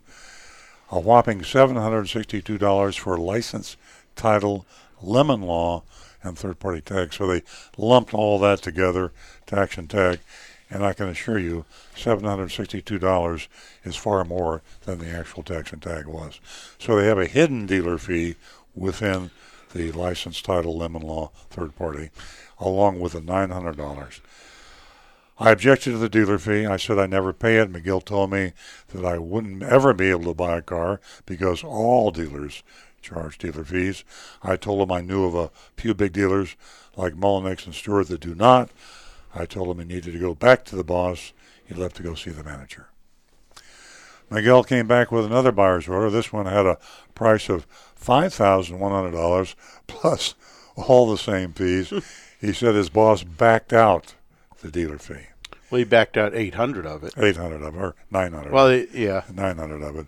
He said this was a favor, and he seemed pretty smug about it.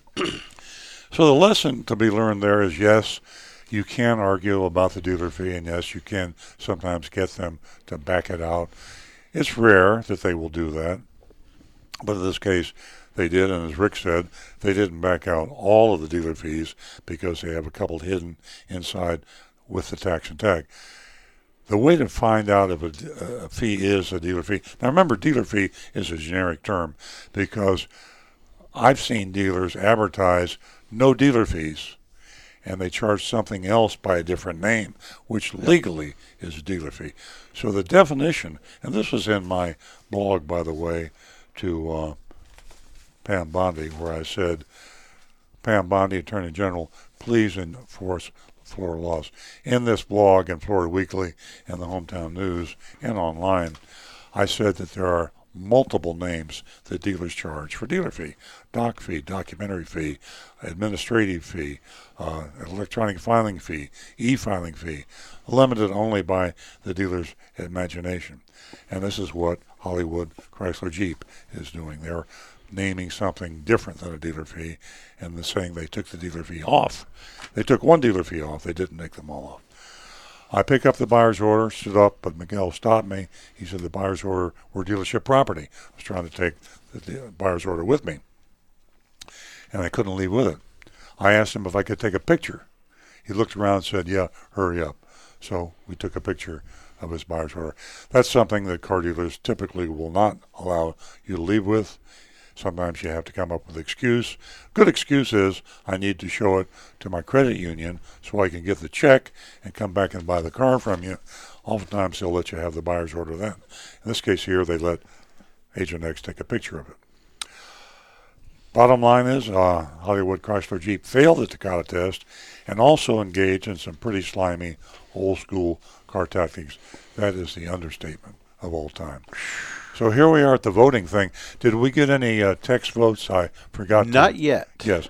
You can text us or post us a vote on this. A, B, C, D, F. Do you pass or do you fail Hollywood Chrysler Jeep? We have 5 minutes left, so you have time to get your vote in. And we're going to start posting the votes, by the way, thanks to Steve Ward's suggestion, on our good dealer, bad dealer list. So let's poll from inside. Rick, I'll go with you. On a scale of A to F, how do you grade Hollywood Chrysler Jeep? Oh, I got to give them an F all the way around. Yeah. They didn't do it much right, did they? They just had it. They had it so bad it just. We score on the curve too, by the way. And when we say a dealer fails, that means among all the dealers, which are not really very good anyway, this is one of the worst inmates in Sing Sing. Yeah, I'd be running away from that place in a heartbeat. Exactly. Definitely. This is the kind of dealership that keeps us at the bottom of the Gallup poll, and F all the way around. F. Alan? Yeah, they failed at everything from the moment he pulled up, and they stayed ganged up, which most people feel intimidated by that. You always feel like they're talking about you, you know, when they watch you walk in, and they're all friends. And, but I'm gonna, if I could go lower than an F, I would. But F and F for sure, and I'm not sure that I've ever done an FF. Yeah, double F. I would have failed them strictly on the fact they broke the law. I think you got to draw the line somewhere, and we do grade on the curve. But if we didn't fail a dealer for breaking the law, I think we would be remiss. So that failed them. The deliberate deception on the Takata airbag, they have the Carfax report. The Carfax report does disclose. In fact, we have a copy of the disclosure from the shopping report that they did have that information right in front of them. They looked at it. We know they looked at it. Here's the Carfax report, and they do clearly show that it had the Takata airbag on the passenger side unfixed for several years. I think 2016, 2015, before and still hasn't been fixed. And I also wouldn't have failed them on the dealer fee, because all car dealers charge dealer fees, but that would have failed them because they lied about the dealer fee. They had a dealer fee that they took off, actually, but they left the other dealer fees on. So they lied and they broke the law. That's a double whammy, and that's the reason they got a F-. Yep. As a matter of fact, Linda, Doug, and Jeff all agree. F grades right across the board. Okay. Pretty hard to do that. It is pretty hard. Is that the worst we've ever had? I remember there was another dealer I used those words on. I can't remember who it was, but this Hollywood Chrysler Jeep may be the worst shopping report that we've ever had. I think that's very likely. Yeah, usually there's at least one of us that can find just some little glimmer of hope for a dealer. So the really bad ones, one of us might give them a C or a D. I don't remember ever across the board Fs. Exactly. I agree. You know, that's a long way to go, but I have to say that we need to go back to Hollywood, and we won't do it next week, or maybe not the week after, or maybe we will. I just want... You never know. Hollywood Jeep, Chrysler Jeep, I want you to be aware that we're coming back in, and we're going to give you a chance to redeem yourself, and we could put you on the recommended list. So that's what we do.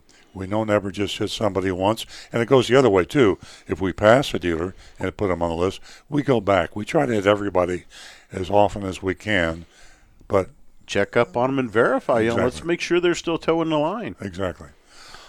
Mystery shop of Hollywood Chrysler Jeep. Absolutely. Hollywood. I think we've got about a minute to go, and I will add... Can I throw one quick thing? Please do.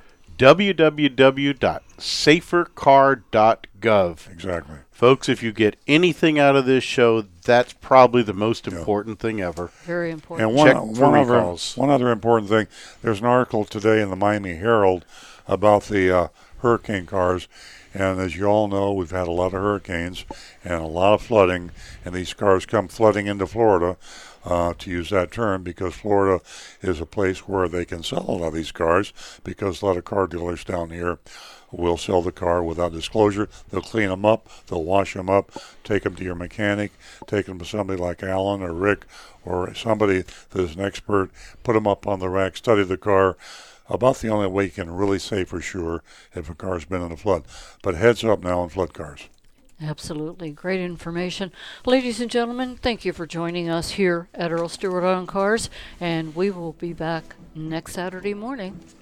Thank you.